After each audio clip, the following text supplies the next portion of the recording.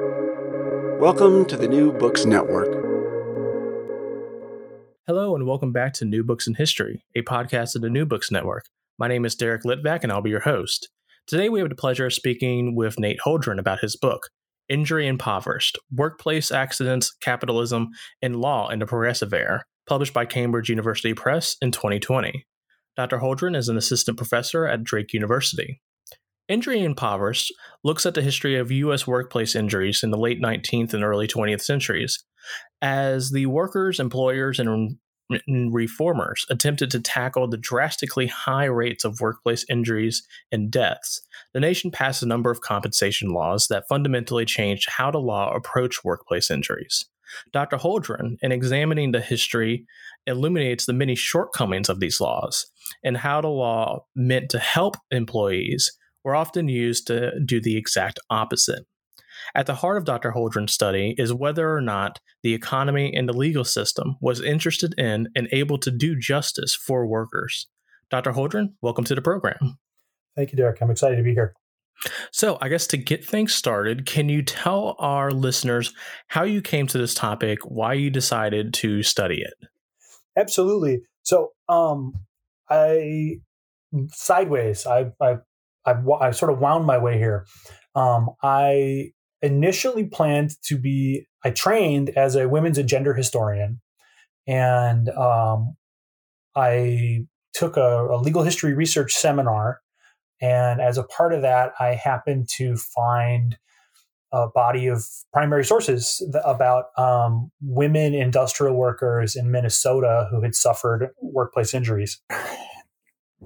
So I found these 10 state Supreme Court cases involving injuries to women industrial workers.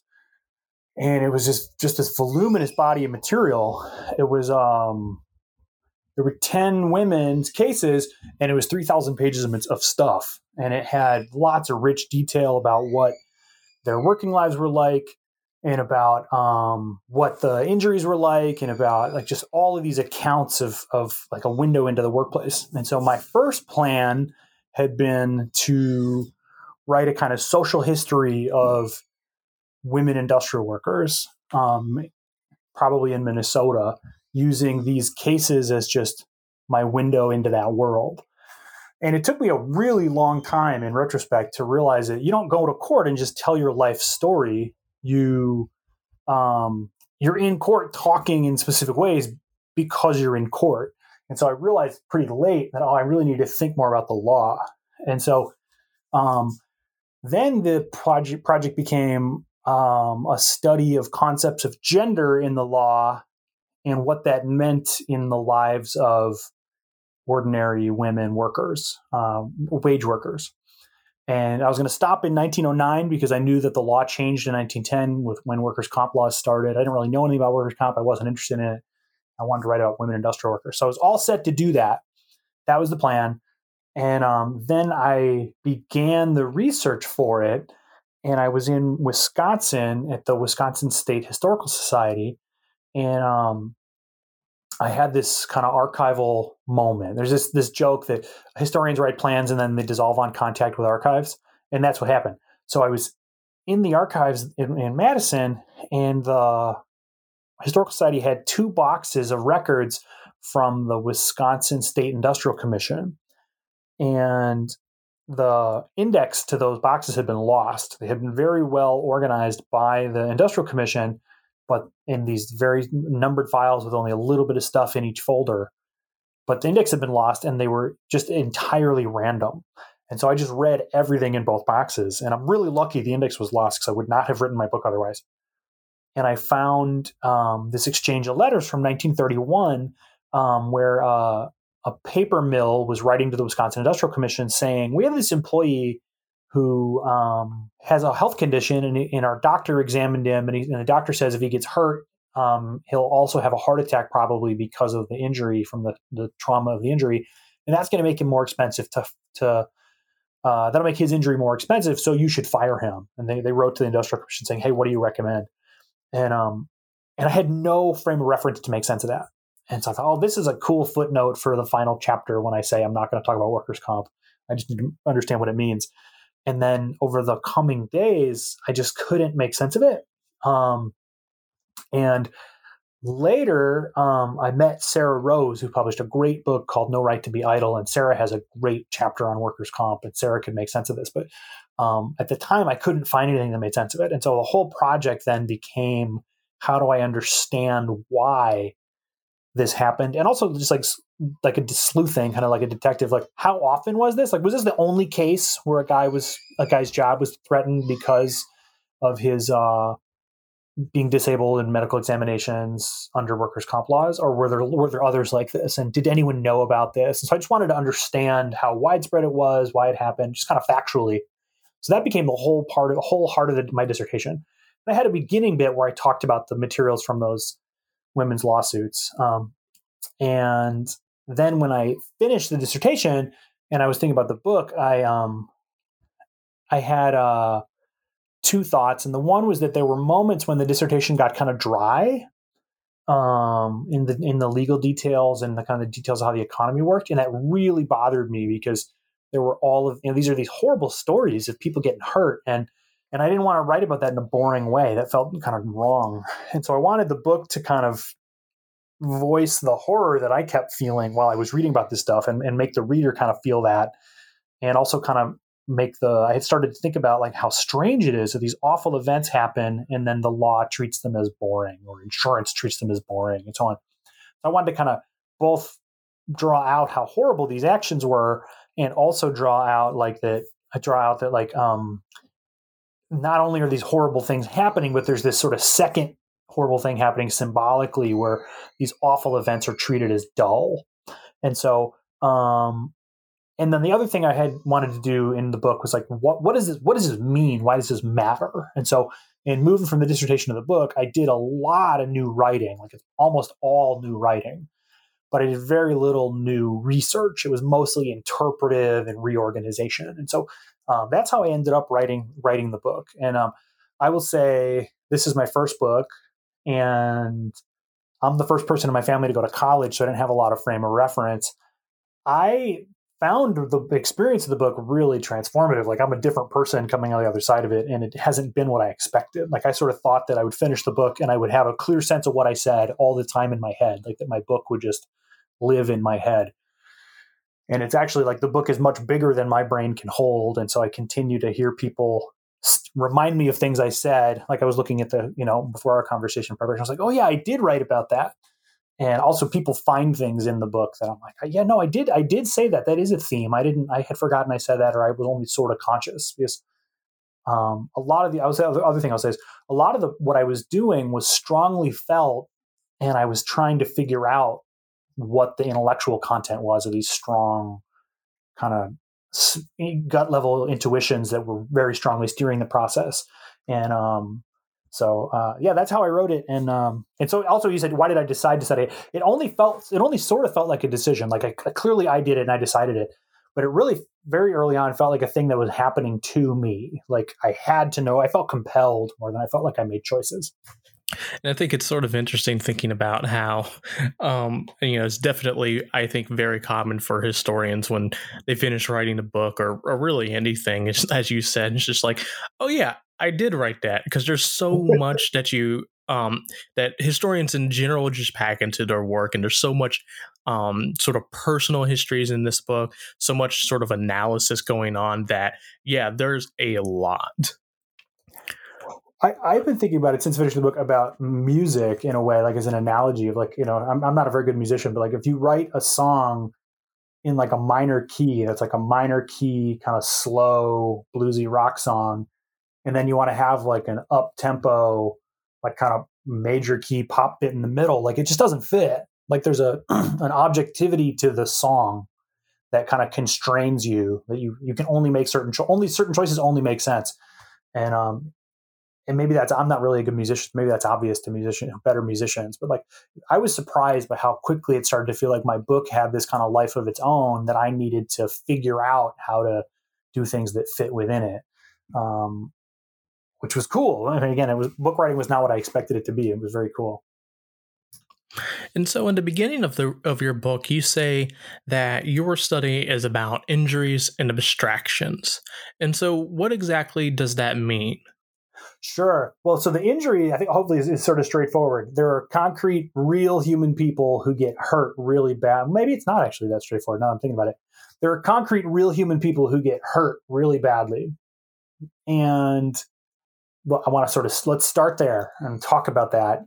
And then those people come into various legal and policy and economic and cultural contexts that talk about things like responsibility and predictability and risk and premiums. And so these like very dry, kind of bloodless, on the face of it, kind of dull concepts. And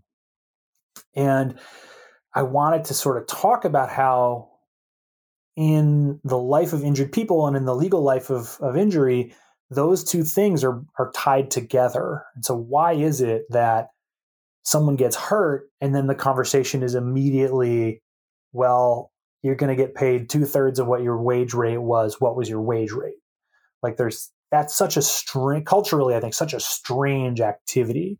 If you imagine, like if you look out your window and you see a little kid fall over on their bike and like scrape their face on the ground, and you're like, oh, let me hang on, I'm going to pause the podcast, I'm going to run out there, I got to help my neighbor kid.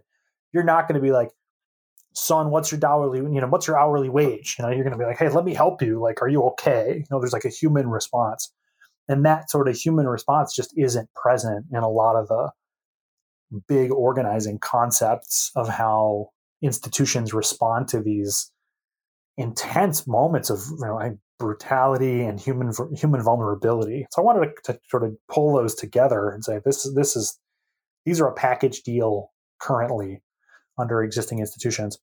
The other thing that I sort of ended up doing is that the concept, like what an injury is actually, is itself more complicated than it first seems. So like I talk about this a little bit in the introduction of the book, where if a person loses all their fingers on both hands, like what did they actually lose?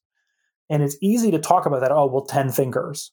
And the law is like, oh, well, 6 months of pay. And so it's like this gives this really clear, pat, yes or no kind of closed question kind of answer. Yeah. But like, what does it mean to lose 10 fingers? And like, do you have the use of your hands? Like, there's like a bunch of factual questions that come from like, do you have chronic pain? Were you a guitar player? Did you like to cook? Did you like to sew? Like, what did you like to do? Were you a piano player? And so what does that mean in your life? And then like, how does that shape how you think of yourself now? How does that shape your relationships? And also like, a lot of the injuries I looked at were not like a rock falls and someone gets a limb shorn off. A lot of them were like much more protracted. Like someone gets caught in a machine and is trapped for a long time. And then while another person tries to take the machine apart to get them out. So there's this long duration of suffering. And a lot of the people remain conscious the whole time. So there's trauma with that. And then later through the medical process, their body parts are off. And in order to save the hand, they have to amputate these fingers because they don't want people to get gangrene and so on. And like it's not like a finger that's caught in the machine.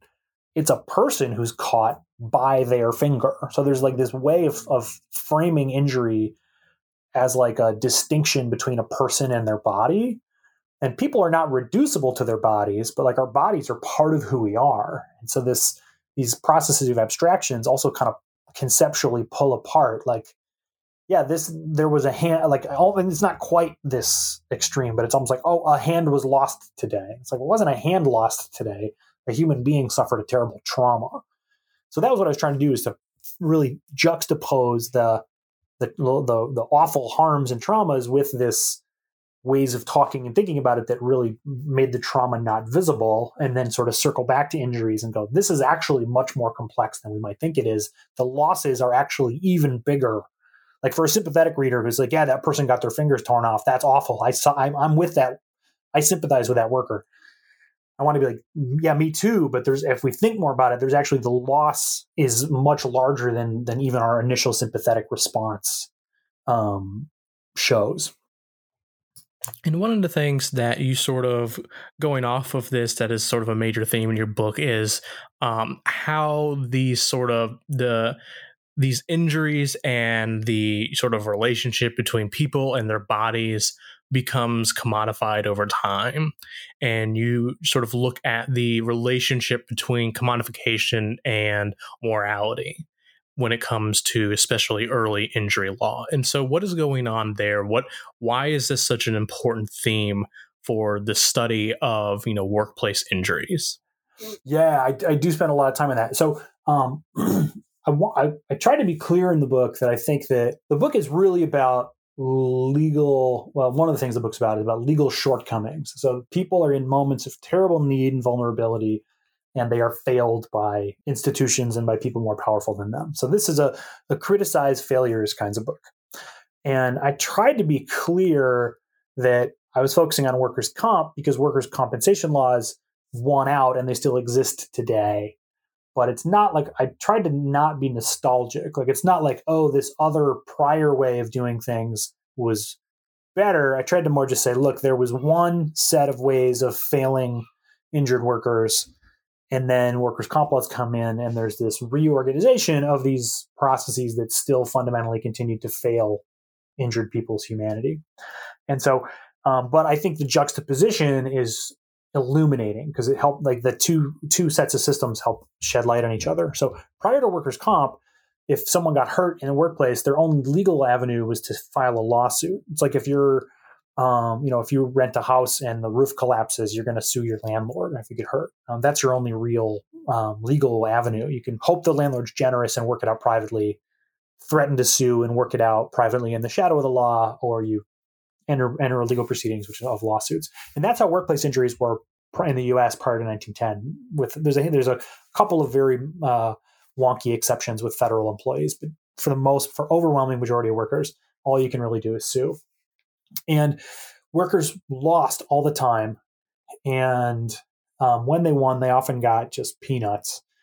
It was terrible, and that becomes the subject of lots of criticism, which is part of where workers' comp laws come out of, that criticism of the court-based system.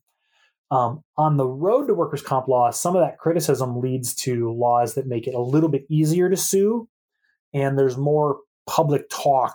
Like right now, there's more talk about the opioid crisis. There's this talk in the early 20th century in the kind of public sphere about this injury crisis. And employers believe that because of that talk, jurors are unsympathetic to employers and are prone to be sympathetic to employees. And the court system in the early 20th century didn't keep good statistical records on itself. So it's hard to pin down exactly what's going on in the big picture. But employers believed certainly that juries were finding in favor of injured workers in lawsuits a little more often, and that there were periodically these really big payouts. So like I said, most workers lose. When they win, they usually get peanuts. But I found these cases of people getting losing one hand and getting $15,000, which adjusted for inflation in 2021, that would be like $370,000, something like that. And so there are these more and more often in the view of employers and some reformers, these really big payouts, which are incredibly economically disruptive. And so there's this call to say, boy, this court system is really unstable. Let's bring in workers' comp, which will stabilize everything. And there's a number of actors who make that claim for a bunch of reasons. And some of them I'm sort of more sympathetic to some of them than I am to others. Some of them are driven by clear concerns with justice and the well-being of working people. Some of them are clearly not driven by that. But one of the reasons, and so workers' comp then it produces this very amoral system that's the payout. Everybody's going to get a payout, and the payout's going to be based on pre-injury wages and a percentage of those wages. The system prior to that was organized very differently conceptually, and workers' comp system is partly a response to that court system saying, we're not going to do the stuff that happened in the court system. So the litigation-based system prior to workers' comp, you could claim that you were harmed when you got hurt, and you were wronged, and it was hard to do that for a bunch of legal reasons. Specific legal doctrines made it hard to do that. But if someone could clear the bar and say, "Yes, I'm not only hurt, but I'm wrongfully hurt," they could claim kind of various kinds of moral meanings. So, like, I suffered pain. Well, the harm itself is morally coded in the lawsuit-based system. So I shouldn't have been hurt in the first place. And workers' comp, there's no sense of that. That falls out entirely. So in the court system, in the lawsuit-based system, there's a first conversation that says, were you wronged by this or not? So there's already moral deliberation from the jump. And then for anybody who clears that bar, there's then a series of additional kind of moral deliberations. Like, I suffered tremendous pain, so that's one of the wrongs that I suffered. I believe that I've disfigured and people won't want to marry me. So there's a kind of deliberation on the moral meaning of physical appearance and the social meaning of that. And people can say things like, I used to play piano. That meant something to me. I can't do that anymore. I can't dress myself. I feel vulnerable now and helpless. And that's kinds of wrong. And so there's this whole world of kinds of harms, and they're organized in two basic ways. One's called pecuniary harms, which are ones that are easy to put a dollar value on. Like, I was wearing my watch and my arm got torn off and my watch was destroyed, so I'm owed my wages and the value of the watch or something like that. So kind of clear dollar value harms. And then there's non-pecuniary harms, which are things like, I feel unlovable, I can't sleep anymore, I was in the machine for an hour suffering. What's the dollar? We don't have a conversion rate. What's the dollar value of an hour of pain? Like, that doesn't exist. And so these moral, I call them moral, but these amorphous but real harms become the subject of deliberation in the lawsuit-based system. And it makes judges and treatise writers really uncomfortable. They talk a lot about this. They're like, hey, we're giving money for these things that don't have prices. What are we doing? And all of that just falls out under workers' comp. And so what workers' comp does is it raises the floor. It says everybody's going to get, the vast majority of people are going to get some money when they get hurt, and it drops the ceiling dramatically. So there's no more $15,000, inflation adjusted $375,000 payout. And I call that in the book, I call that moral thinning, because it narrows the meaning of the injury. What happens when you get hurt? You get paid 2/3 of your weekly wage, not including overtime. And how long you'll get it for, we can look it up in a table. If you're out of work for a year, you'll get it for this long. If you're out of work for 10 years, you'll get it for that long. And so it becomes this very regularized process that's very predictable, and there's no conflict. There's also the lawsuit-based system we have an adversarial legal system in the United States. So it's two parties duking it out, exchanging different justice claims and saying, I was wronged, I shouldn't have been, I suffered awfully, look at this terrible employer and what they did. And then the employer's attorney saying, you weren't wrong, you were drunk. This is your fault. So that there's these exchange of moral arguments. And all of that just falls out. And I argue that in the lawsuit-based system, what's going on are a series of very unstable processes for converting moral claims into dollar amounts in ways that make judges and legal treatise writers really uncomfortable, in ways that are really unpredictable. So juries give wildly divergent outcomes. And so I talk about that as a kind of relation between morality and commodification. And as I said, the book is about legal shortcomings, and I do see this lawsuit-based system as also falling short, but it falls short in a very differently organized way that I think sheds light on how workers' comp falls short in a very particular kind of way. And my hope with that has been that spending time in this lawsuit-based system and the history of that maybe kind of denaturalizes workers' comp and be like, oh, there were a bunch of choices here that were made. This institution doesn't have to be this way. So that was the kind of the link there that I was making between morality and commodification. And also I wanted to just raise a fundamental question of, what do we think about? Reader, what do you think about the exchange of dollars for pain and the exchange of money for lives. And that we say that we don't believe that. You can't put a price on life is a thing that people will say a lot, but everyday institutions put prices on lives. I have a friend who used to work for the highway system in Washington State, and he was like, yeah, we just got the new contract. They think 8 guys are going to die on this project. There's $1 million budget item to pay for those costs. And then we moved on to planning how many cones we need for the project.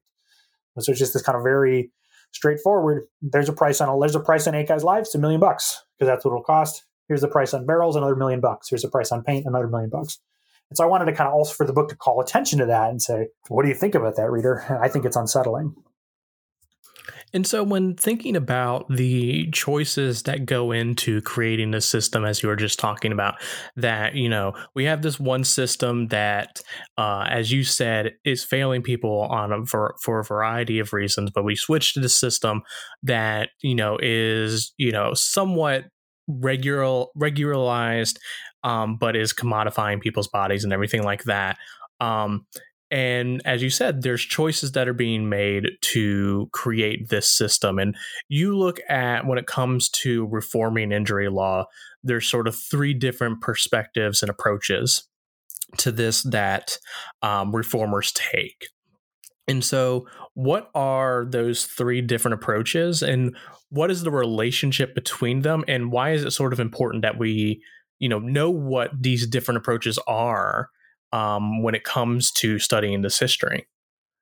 Thank you for that. I wanted to say something you said made something click in my head. I wanted to real quickly revisit your prior question of, that I say that it falls short for a variety of reasons.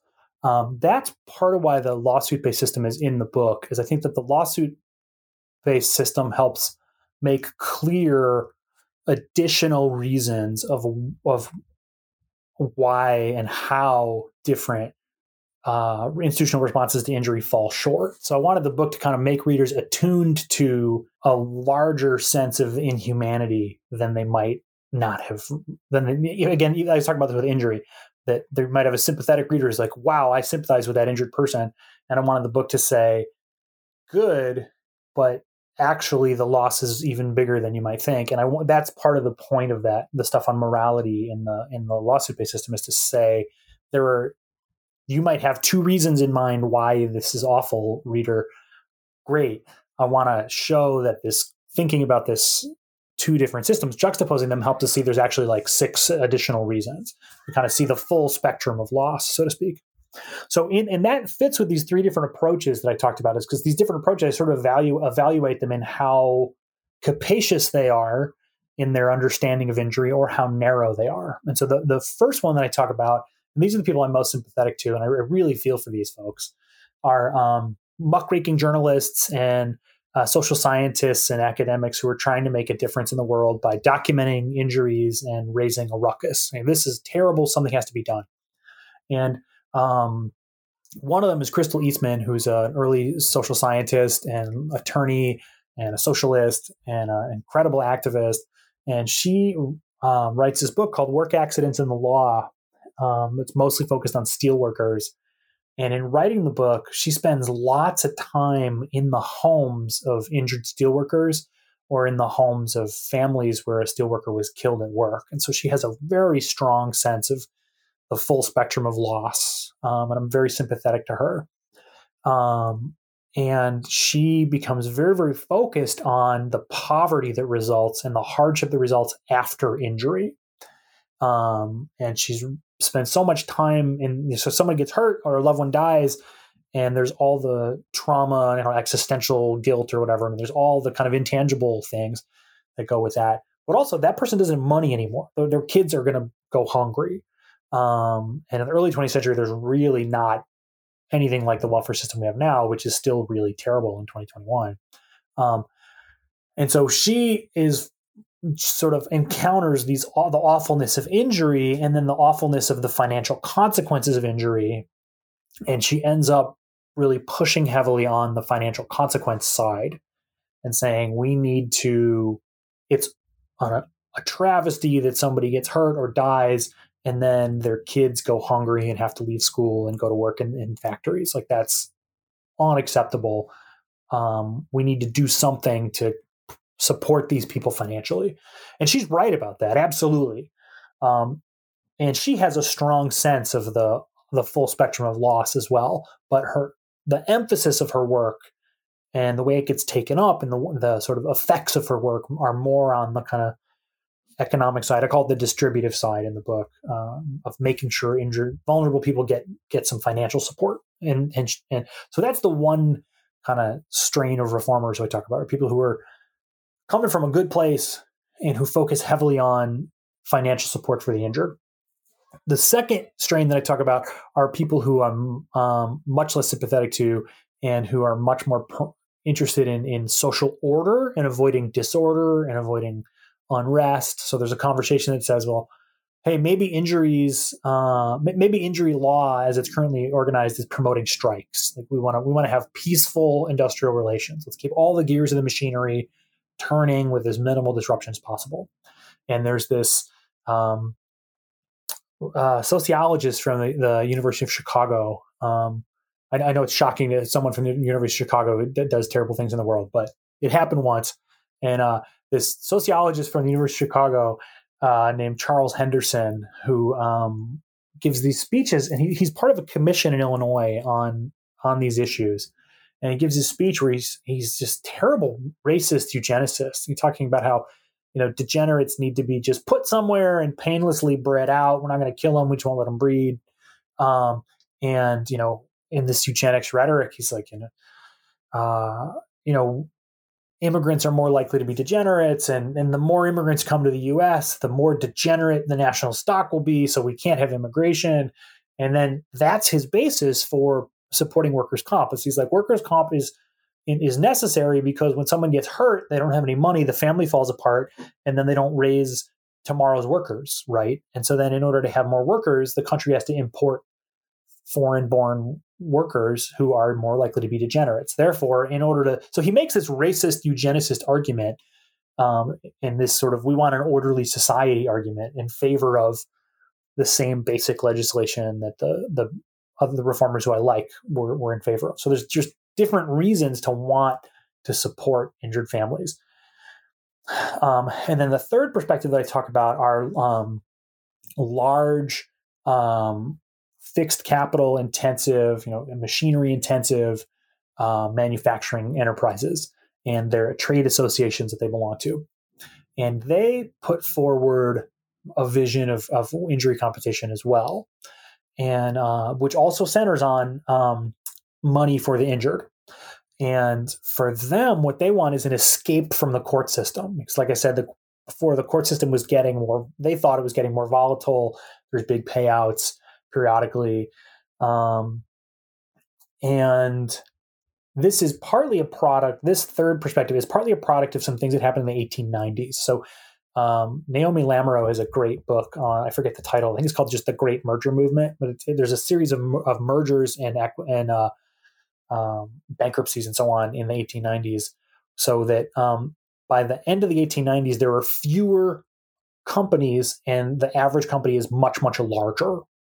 And that is incredibly significant because if you think about the law of large numbers, so if I own an industrial laundry, some of the women I talk about in the book in the first chapter who got hurt working industrial laundries, running ironing machines. If I own an industrial laundry and the people who run the ironing machines, on average, one person in 1,000 will get hurt every year. If I employ 100 people, I'll have one terrible accident every 10 years. So I can roll the dice on that and not know it, not have to worry about it. If I am U.S. Steel, or if I'm the Pullman Corporation, who I talk a lot about, or I'm a really large manufacturer, and I'm employing 35,000 people, not 100 people. Well, then it's not going to be 10 years when there's a fatal accident at a rate of one accident per 1,000 people. It'll be 35 accidents a year. And so the larger the numbers of people employed by an employer, the less it becomes a matter of chance and it more becomes a matter of certainty. And these large companies, because they're so big, in order to run a really large company, we were talking about this about books, and it becomes more than you can keep in your head as you grow and you write more ambitious things as a writer, you have to be more organized to keep track of it because you can't remember it all. The same thing happens with businesses. So if I'm employing 10 people, I can just remember everything. If I'm the head of a company employing 35,000 people, I can't remember everything. I need professional help. I need administration. I need human resources departments. And so in order to operate at those large scales, those companies had to develop these bureaus internally that understood the company's operations. And so these companies have a lot more information about themselves. They're in a way sort of more self-aware than smaller companies were. So big companies are not just large, small companies. They're a very different kind of organism. And so they not only are going to have injuries as a matter of certainty because they have so many employees, they're also going to know what's going on a lot more. And so those companies, as they're getting bigger and there's these early HR departments are developing and their legal departments are watching very closely what's happening in lawsuits with injuries and so on, there's a clamor of them saying, hey, this is a real threat to our operations. If we have 35 of these major accidents every year and there's a chance that one of them could pay out $350,000, in inflation-adjusted terms, that's a huge problem. And these companies are also, because they have lots of machinery, they have very high fixed costs. And so they're very thrown by disruption. So if I run a landscaping business and I have 10 people just mow lawns and we get rained out, I've lost the wages for those folks. That's all. If I'm Facebook and I own a server farm that's like $1 billion in machinery and the power goes out, and that server farm can't be used for a day, I now have $1 billion worth of equipment sitting idle, depreciating and not making me any money. And so there's this strong sense that any disruption is going to cost money on the part of these big companies. And so they want to eliminate any source of disruption. And so what they want out of workers' comp is straightforward handling of injury so we can plan for it. We know there'll probably be 35 injuries a year. How much are those going to cost us? We'll just put the money aside. It's like I said about my friend who worked for the Washington State Highway Department, saying, all right, it'll be 8 guys who are going to die. That's $1 million. Cool. We got $1 million. We put that money in the account, moving on. So that's the third perspective, is essentially people in business and trade associations who want to reduce disruptions and they want injury to become budgetable. And those are the three kind of main perspectives that I look at. And workers' comp kind of bubbles up out of the convergence of those three perspectives. And there's some really good people involved in all that. There's some people who I don't think are particularly good people. But what we get, I argue in the book, is sort of a lowest common denominator among those perspectives. And so that's sort of why I think why that matters, is that they end up with really good people sort of getting into bed with people who they really clearly don't sympathize with, and yet they agree on the same piece of legislation in ways that I think should give us pause. And so we eventually get to, the creation of these compensation laws that, as you're saying, are for a variety of reasons, from a variety of people, supported. And they are, in theory, supposed to help workers. And yet, as you show, they, as the previous system, fail for a variety of reasons. And one of these, as you show, is that they often leave out disabled employees. And so how are they leaving out disabled employees? And what were the ramifications for, this exclusion of this class of workers? Absolutely. So, again, I want to also hype Sarah Rose's book, No Right to Be Idle, which is all about workers and disability. And it came out kind of late while I was writing mine, so I engage it, but it's a really illuminating study. And one of the things that her book shows, and that I found some examples of as well, is that disability is very, very common in society. And it's very, very common, and it tracks closely with class. So the ProPublica just did a report on this about COVID, like a couple weeks ago, that the counties that have the highest rates of vaccination in the United States are the wealthiest, and they're also the counties, because wealth correlates with health, that have the fewest number of the most vulnerable. And the flip side of that is the counties that are doing the worst at COVID vaccination are the lowest income counties and have the biggest concentrations of especially vulnerable people in terms of health. And we tend to think about, in 2021, a lot of people tend to think about anyway, disability disabled people as being associated with not being employed. But in the early 20th century, disabled people people who we would call disabled today are widely employed. And partly that's because injury is so common. So the statistics are not great, but one of the best estimates that we have is that about 1 in 10 workers in the early 20th century will lose a body part at work during their working life at some point. So, and again, there's no support systems. So a lot of those people go back to work. And when I first started working on the project, early on when I was reading, as I talked about at the beginning, I was going to talk about women industrial workers. And that was the whole project at the time. I would hear these stories of women in court saying, I lost a hand and I'll never work again. And being a product of the late 21st century, of the early 21st century. And I was like, well, yeah, they'll never work again because you can't work without a hand, right? And then I found evidence later that you can operate a lot of machinery with one hand and a stump. And so actually a lot of these people were going back to work. So there's a lot of presence of disabled people in workplaces. And in part because work is disabling and poverty is disabling and over the long haul. And so, but the workers' comp legislation assumed a person who was fully able-bodied. And I think that's partly, I don't know why that is. I have some hunches. One hunch is that legislation is probably written by people who are further up the food chain socially and who are less prone to the disabling kinds of processes that kick in when you have less money and you have a more physically demanding job. And also I think that probably being disabled, there's additional kinds of gatekeeping that kick in about who can become a state senator. And probably it's much harder for a disabled person to become a state senator than an able-bodied person. And so I think there's ableism within, that's my suspicion. I can't prove it, but there's ableism among the state legislatures. And so they write these laws that assume that that a worker is not disabled. So there then become a series of lawsuits in the 1910s. The first Workers' Comp Acts get passed at the state level in 1910, and by 1920, there's 42 of the 48 states have them. So there's this decade of rapid legislative change.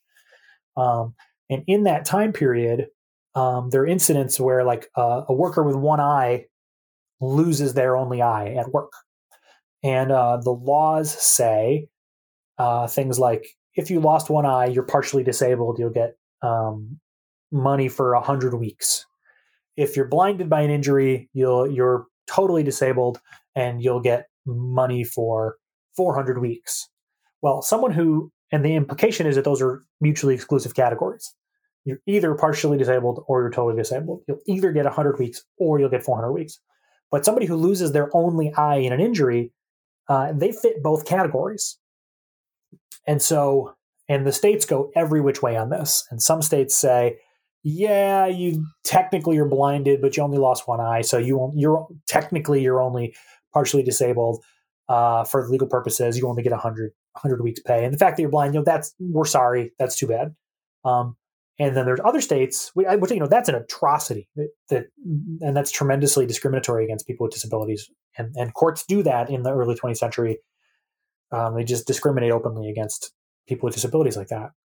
Then there are other courts in these lawsuits to say the one-eyed guy who lost an eye his only eye is clearly blinded.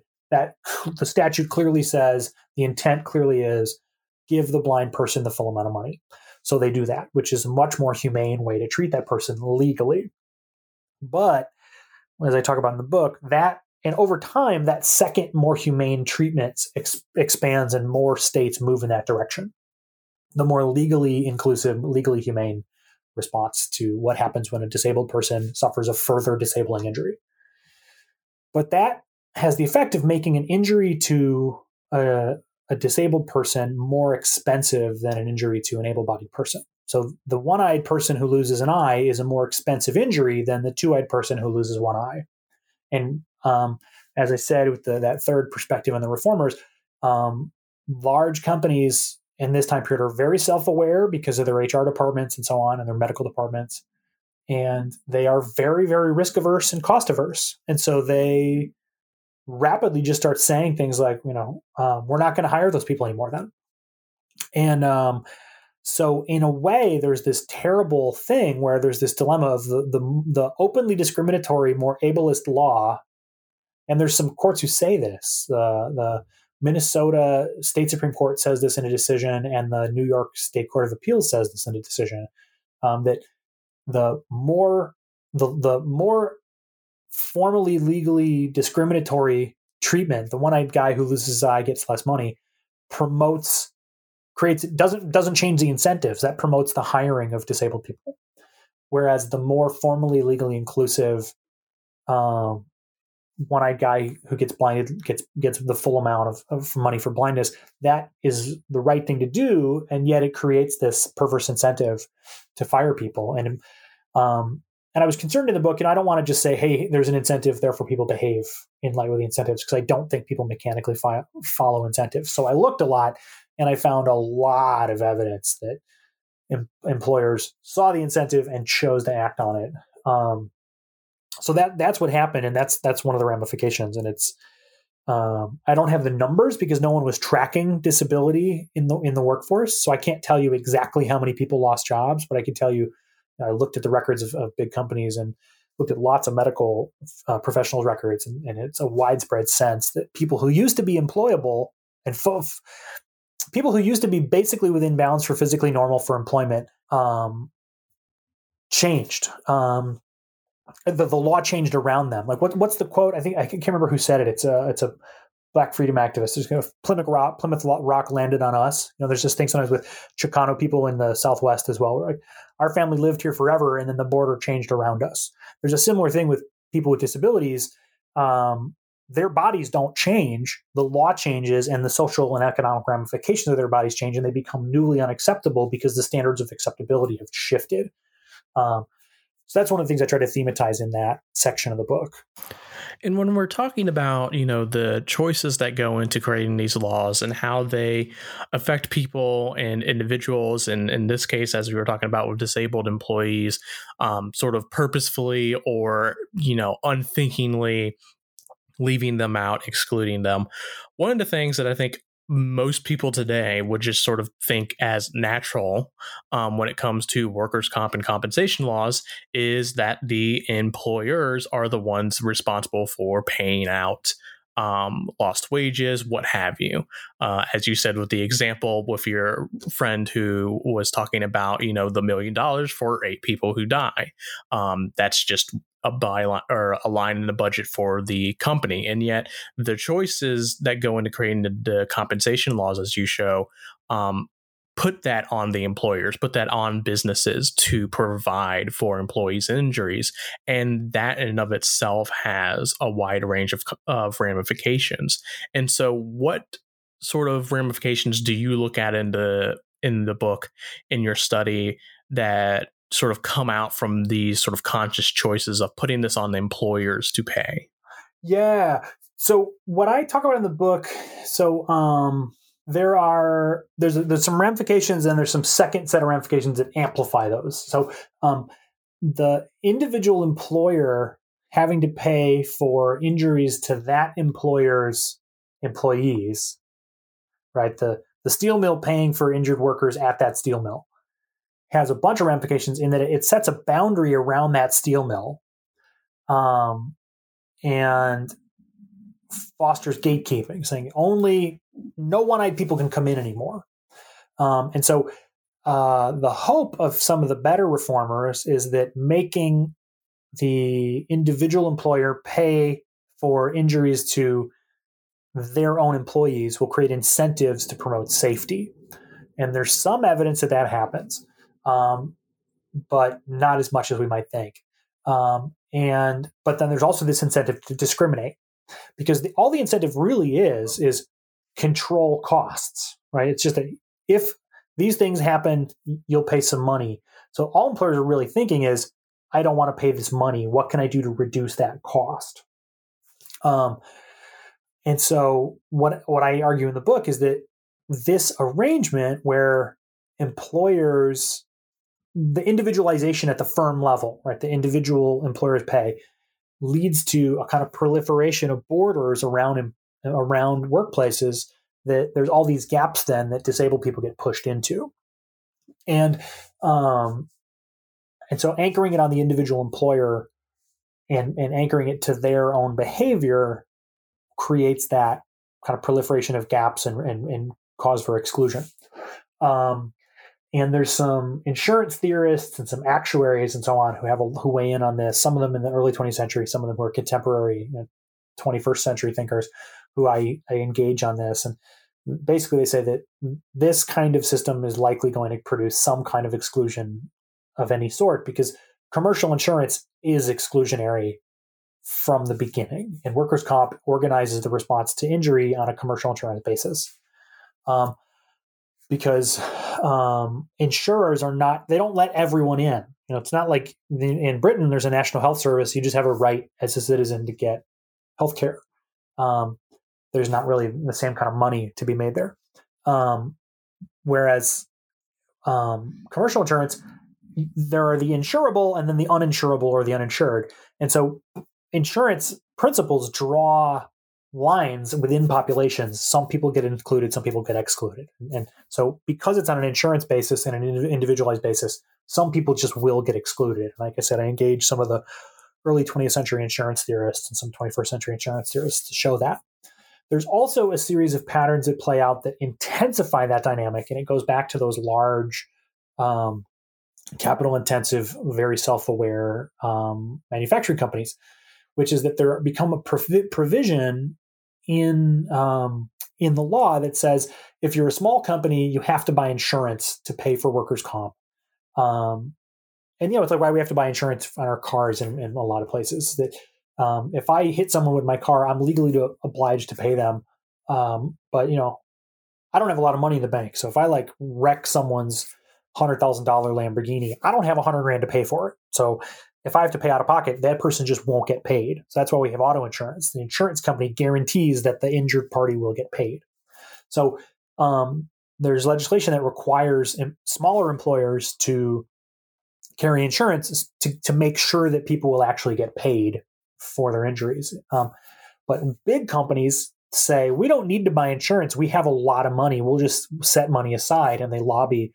And it's called quote unquote self-insurance. And what it really is just not being insured and just saying, I'll put the money in the bank.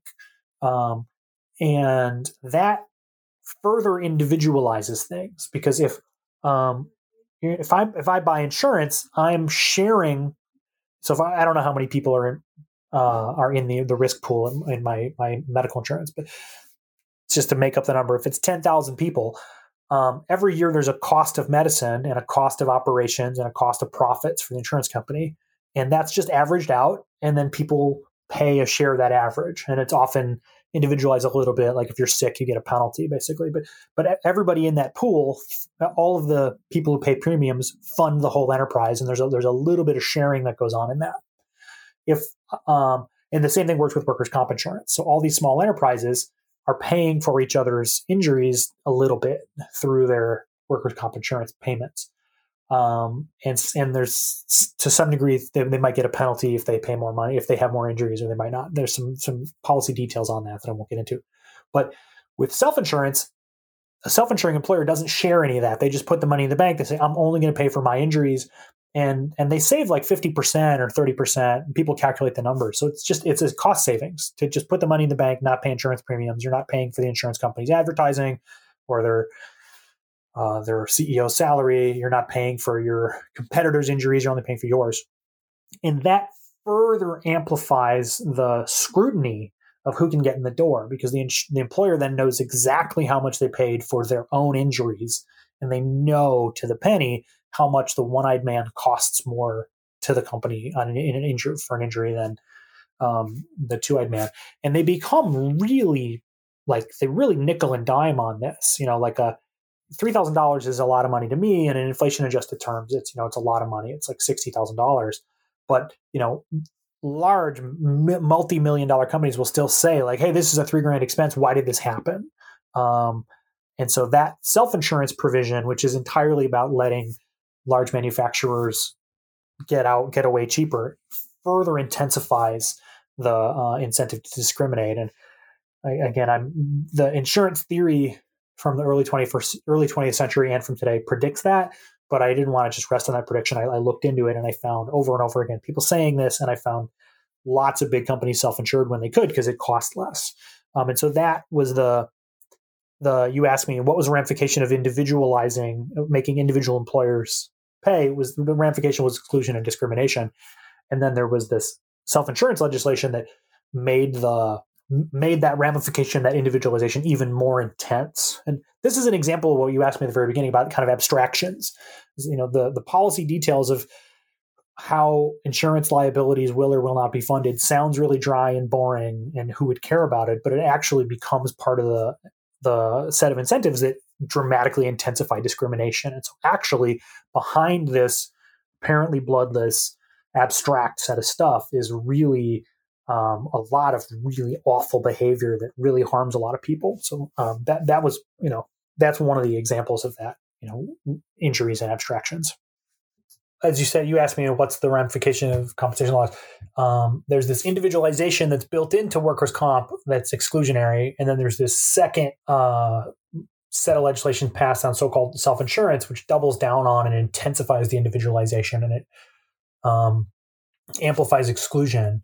And I know we don't have a lot of time to get into it today, but the final chapter of the book is about industrial medicine. And they're basically doctors who work at big companies, and they get tasked with responding to all this. And so they basically get told to identify all the people who we ought to fire and identify people who we should not hire. And so you have medical professionals who got into their career to help people and do good, and they end up being told that they have to discriminate.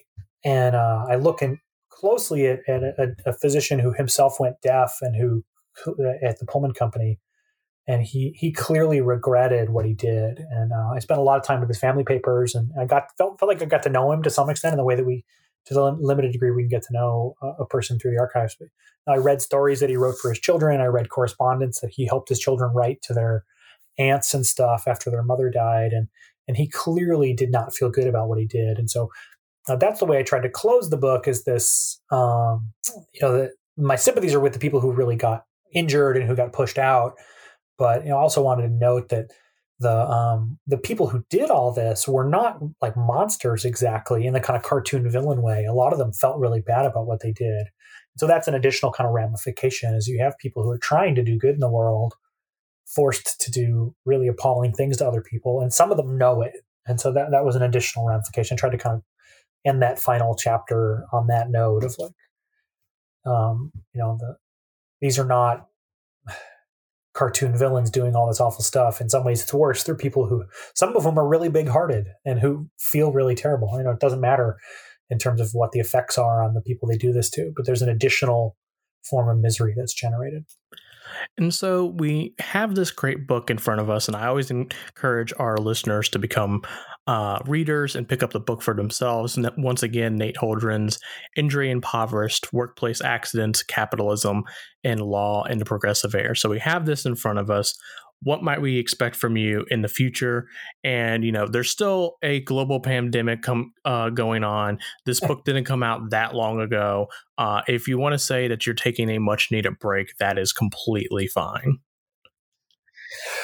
I mean, I'm definitely slowing down, but no, I do have other things I want to write. So, I'm a legal historian fundamentally, and there's in my field, there's a thing called the Legal History Blog, and they sometimes invite authors who've recently published books to write kind of things in the vicinity of the book, kind of reflecting. So I wrote a series of essays on my own writing life. I got writer's block really badly while I was dissertating, and I've run writing groups and so on, partly to avoid writer's block. And so I've written a series of essays on that. And a friend who has been part of a lot of those efforts with me, we want to eventually co-write a book that's kind of a partly, writing advice kind of book, but mostly just like a memoir of like, here's what our own lives were like as writers. And so kind of building on those essays. And she's writing on, her name's Emily Bruce. She's got a book on the history of childhood that's about to come out. And she's writing a series of things now about her own writing life. So that's one thing, is just writing. And, like I said, I got writer's block really badly for about 6 months. And that I was hungry to read things that helped me. And so we wanted to both write the kinds of things that we were hungry to read ourselves. So that's one. And then on a more kind of historical scholarship basis, I thought I was going to be done with injury, and then the pandemic happened, and I felt like it was this kind of nightmare, like from a Kafka story, where I fell asleep and woke up inside my book. Like, not that I'm the real victim of the pandemic or whatever, but it was this. We get really far into our own academic subjects and feel like no one else cares, and then it was suddenly like I'm seeing my book in the. I saw my book in the archives, and I wrote about it, and now I feel like I'm seeing it every day in the news of the pandemic, and so I finished the book planning to be done writing on injury and just move into other stuff. But I'm actually, because the pandemic is putting this in my face so much, I have other things that I might want to write about the history of safety and injury. But I also, the main next project is a thing about coal miners in Illinois and the development of labor law up to the 1930s, which is when the system of labor law we have in place today really originates in 1935. But there's a number of experiments that happened beforehand. And I'm interested in the legal particulars of labor law. And I also want to write a book that's a little more hopeful. So there'll be some strikes and some collective action. And I like the book I've written, but it's a very dark book and a very, as I said at the beginning, a book about things falling short over and over again. So I'd like to write a book that's got a little more light in it. People succeeding, at least in a partial way anyway, in taking action collectively to improve their lives. So that's going to be the book in some sense. I don't know exactly when it's going to begin and end. I know a lot of it will be on the 1890s, 1910s, 1920s, but about how coal miners sort of generated experiments in labor law, and then how those experiments in labor law shaped the forms of collective action they took. That will be a future book of mine.